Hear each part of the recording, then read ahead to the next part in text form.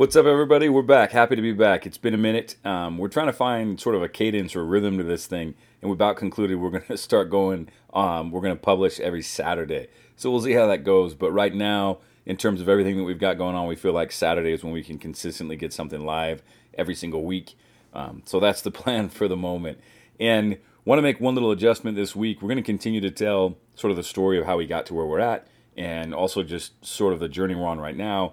But we also want to start answering some of the common questions that we get asked throughout the week via email or messages that come into us. There's a huge array of questions that you all have as you're trying to design your smart home or upgrade your smart home, and we want to help address some of that here.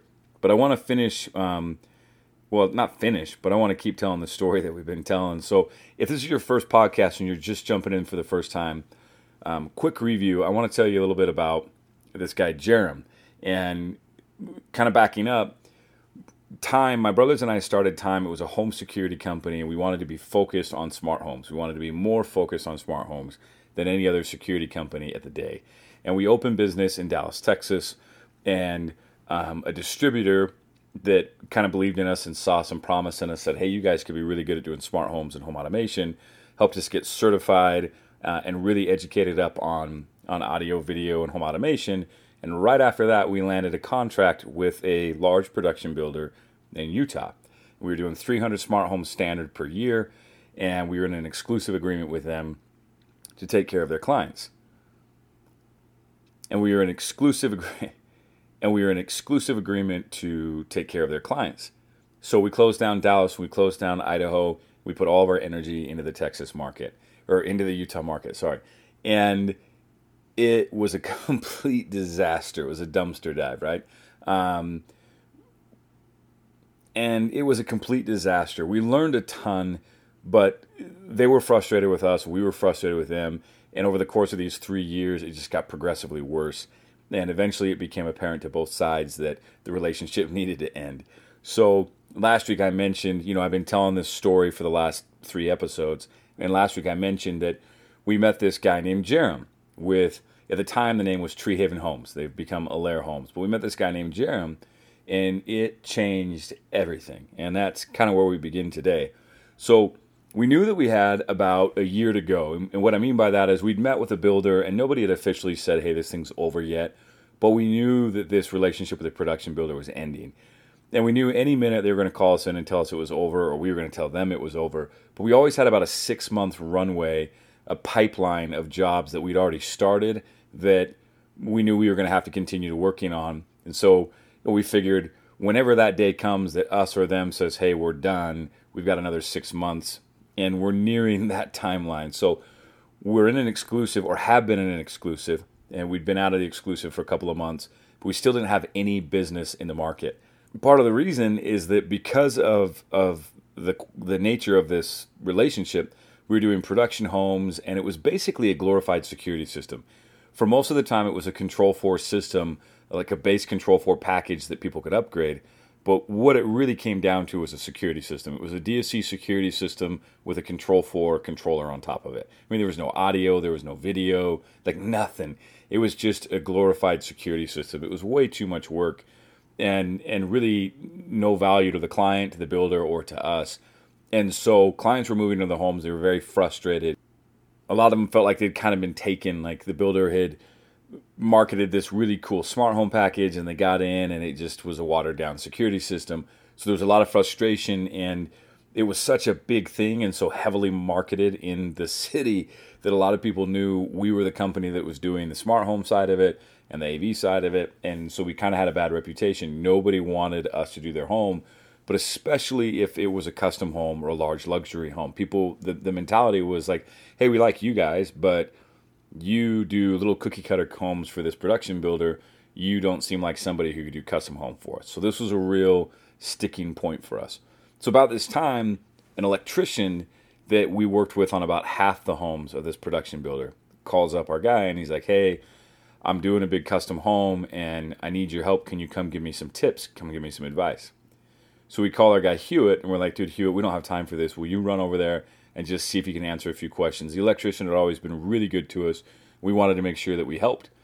So Hewitt goes, and basically what came down to is that they didn't want tips. They just wanted to hand the job off to us. And they wanted to introduce us to the builder before they handed the job off to us. So Hewitt calls me and he's like, dude, you better get down here. It's a really big, beautiful custom home. And the builder's here asking a lot of questions I don't think I should answer. Come down here. So I jump in my car and I rush to this custom home. And it's gorgeous. And you have to understand, like, for 3 years, we've been trying to break out of this sort of production cookie cutter thing and have an opportunity to sink our teeth into our first custom home. And, I drive into this cul-de-sac and there's this beautiful craftsman style home and it's massive. And I'm going, oh my gosh, like, what are we driving into? And I go inside and I finally meet Jerem, who became one of our most important partners and in the building community. And I'll never forget it. I walk in, and there's this guy. He's about our age. He's got his steel-toed boots on and his jeans and like a T-shirt that says Tree Haven Homes. In my memory, he's got a toothpick in his mouth. I don't know if that's true or not. But I walk in, and Hewitt's like, hey, this is Jerem, and, these are the electricians. And Jerem's like, hey, dude, what's up? Kind of doesn't acknowledge me, and he's just pounding nails into the floor. And, like, obsessively, he's stomping all over the floor. And every few seconds grabs a nail and pounds it into the floor. And then, like, just keeps stomping all over the floor. And I'm watching this guy, and I'm like, who is this guy? And I finally go, so what are we doing here? Like, why are we stomping on the floor and driving nails in? I'm just curious. And he's like, oh, it's a trick to make sure you keep the squeak out of the floor. So everywhere I hear a squeak, if I drive a nail in, it helps just sure things up a little bit more so we have a little bit less squeak. And I'm like, okay, I get it. And the whole time we were there that night, this dude's stomping around on his floors trying to get the squeaks out. But I absolutely loved it because it told me right out of the gate something that I needed to know about this builder, that he cared a lot about details and quality, and he wanted to provide a good product for his client. And that got us really excited about working with him. But what was really cool about it is right out of the gates, if you've ever like had one of those opportunities where you meet somebody and just right out of the gates, you just really get along, you really like this person, it's somebody you want to be around with and spend time. That was how we felt about Jerem as soon as we met him. We just liked him, it clicked, we knew we wanted to work with him. But even more, he was totally fearless when it came to trying things inside of the home. In that, I credit so much of our success in the last few years, especially projects that won awards, to Jerem's willingness to try things he'd never tried before. Then I totally understand why a lot of builders don't want to do that, because you don't want to be caught carrying the bag when it goes wrong and you've got to tear apart the home and redo something or have an angry client. You'd like to not be the guinea pig on stuff, and I totally appreciate that. But Jerem's mentality was always like, oh, let's try it. Worst case scenario, we've got to cut some sheetrock and fix it, or pull up some tile. It's not ideal, but it's nothing that we can't get past, so let's try it. So there was always this, like, let's just go for it mentality, and he was as enthusiastic about the tech as we were. So it was like a match made in heaven. What's funny is that project went sideways for Jerem, and we never ended up doing anything on that project. We did wire it, but that was all we did. We wired it, and that was it. But a few weeks later, Jerem calls us, and he says, hey, we have this home. We were going to sell it as a spec, but we're going to enter it into the Pareto home. And I would love for you guys to come and put a smart home package in this Pareto home. And he's like, here's the deal.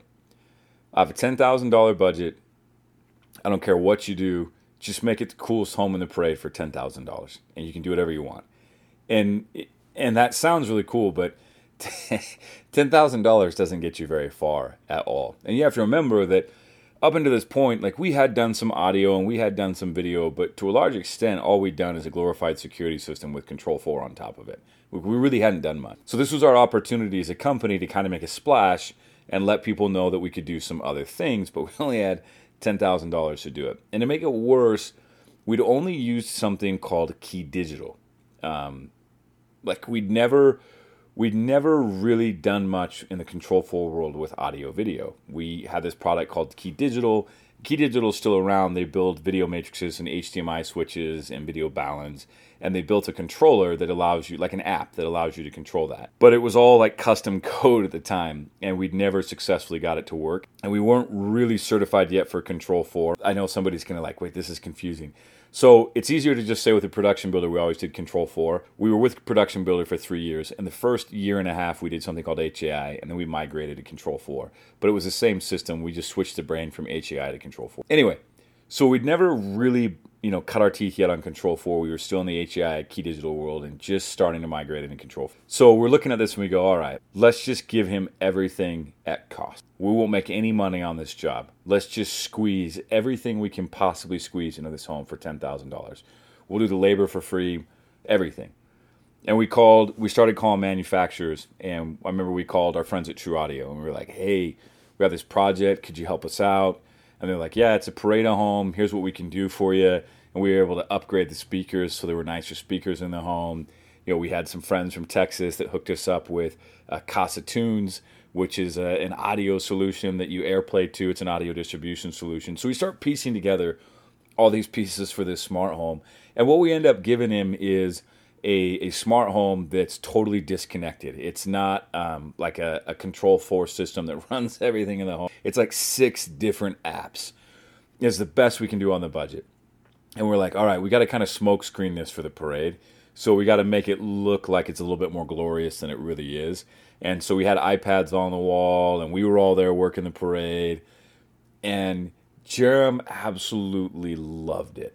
And what was so cool about it is that it clicked for Jerem. He saw as a home builder how much it could enhance the home for his clients and how they could use the technology inside of their homes to enhance their experience in their dream homes.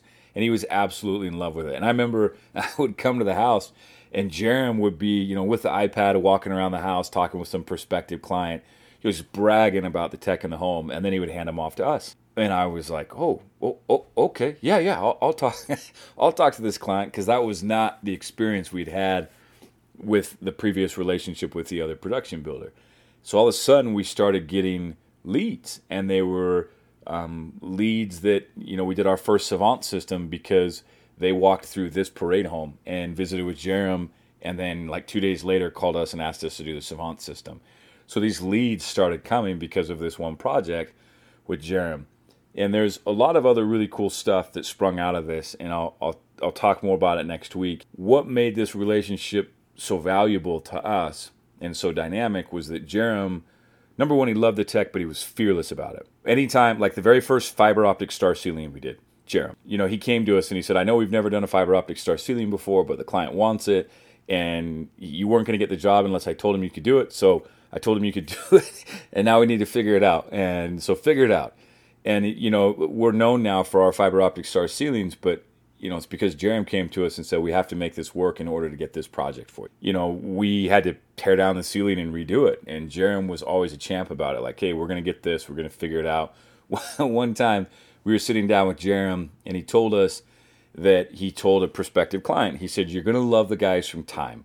He said, you just have to understand it's kind of like coordinated chaos. You kind of wonder the whole time if it's going to come together. And then at the very end, like, it just works and it comes together and you'll love them. And we sat around in stitches and we're like, we've got to do better if that's the way you're describing us to clients. But we love that you're okay with kind of like our madness and our craziness and how we operate. So it was a match made in heaven, right? And not everybody gets an opportunity to meet a builder like that. But if and when you do, if you're a dealer listening to this, double down on that relationship. I'll tell you in a few weeks, we actually lost that relationship. I credit most of our growth to Jerem. And about a year and a half ago, we stopped all business with Jerem because we underperformed. And it was a very, very painful experience. And Jerem's a champ, great friend. In fact, just recently had a long conversation with one of the top people at his company, and they're now sending work back to us, and we're kind of getting the band back together. So it has a happy ending, but if you have a builder like that, double down on them and their clients and take care of them and do everything you can to take care of them, whatever it takes. Likewise for clients, if you're willing to take chances And if you have a builder that's willing to take some chances, some really fun things you can have with your technology. All right, enough about Jerem. We'll talk more about that. I want to answer this question about lighting control. So one question that keeps coming up is about panelized lighting and wireless lighting.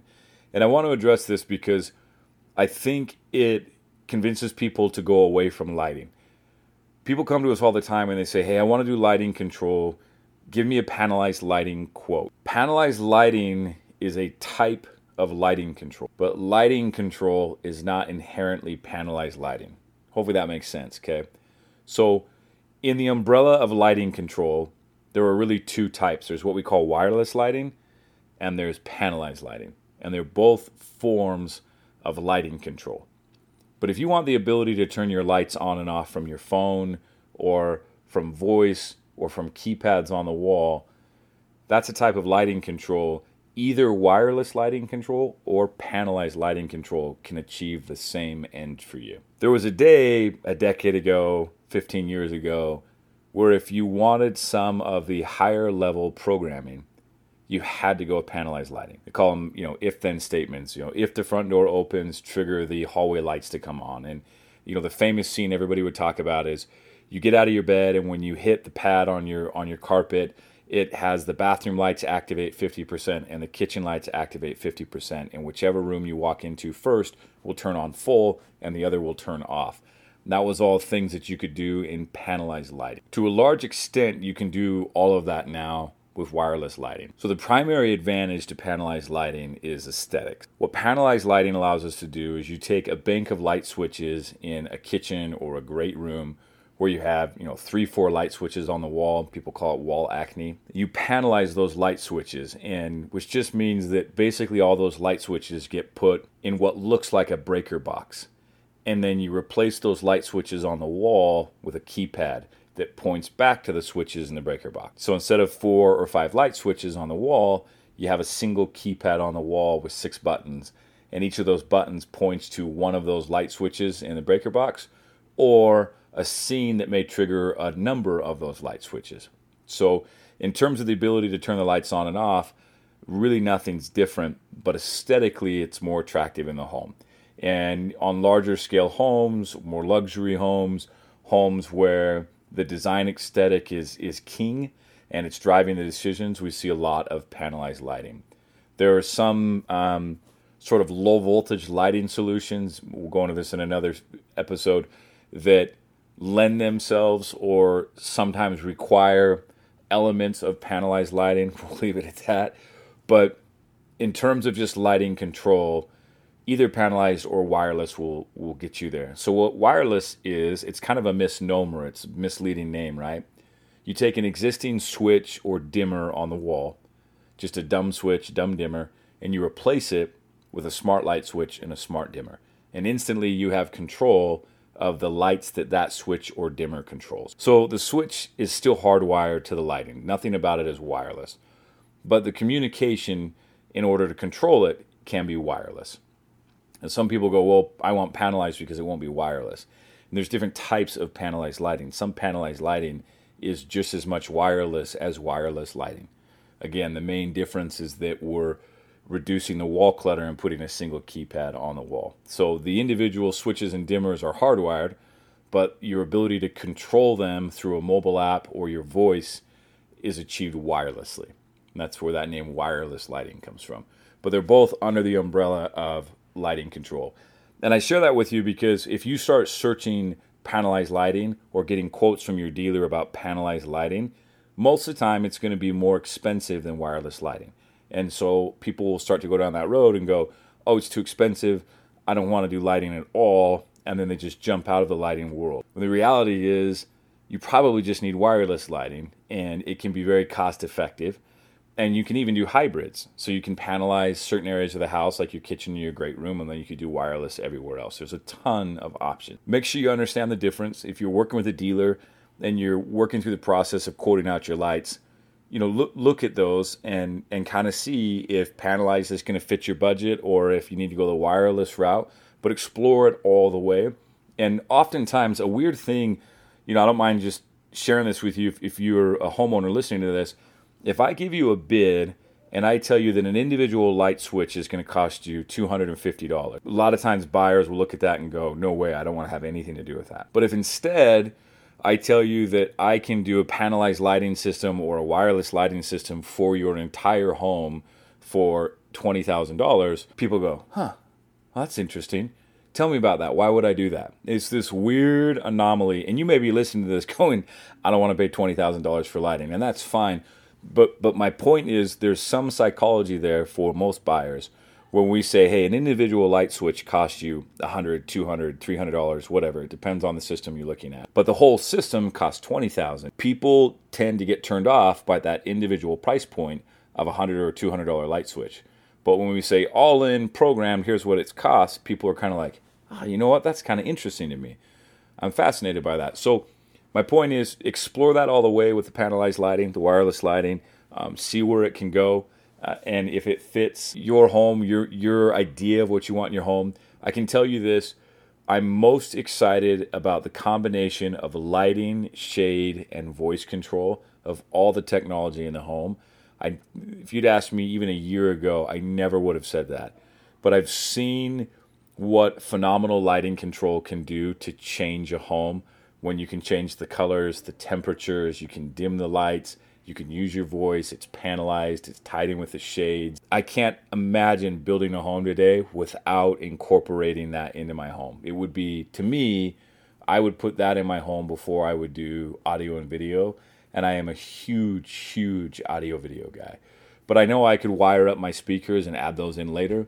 So I would allocate the first of my budget to my lighting control and then do whatever I need to from there to bring in audio video. So that's it for this week. We'll have more fun story to tell you about Jerem. We'll talk about our first star ceiling next week and our first theater project that a lot of you have seen online. Most people don't know it was like our first real theater. Well, it's like our third, but first real theater. So we'll tell you about that next week and everything that went crazy wrong in the process and how we salvaged it. So appreciate you listening, and we'll see you around.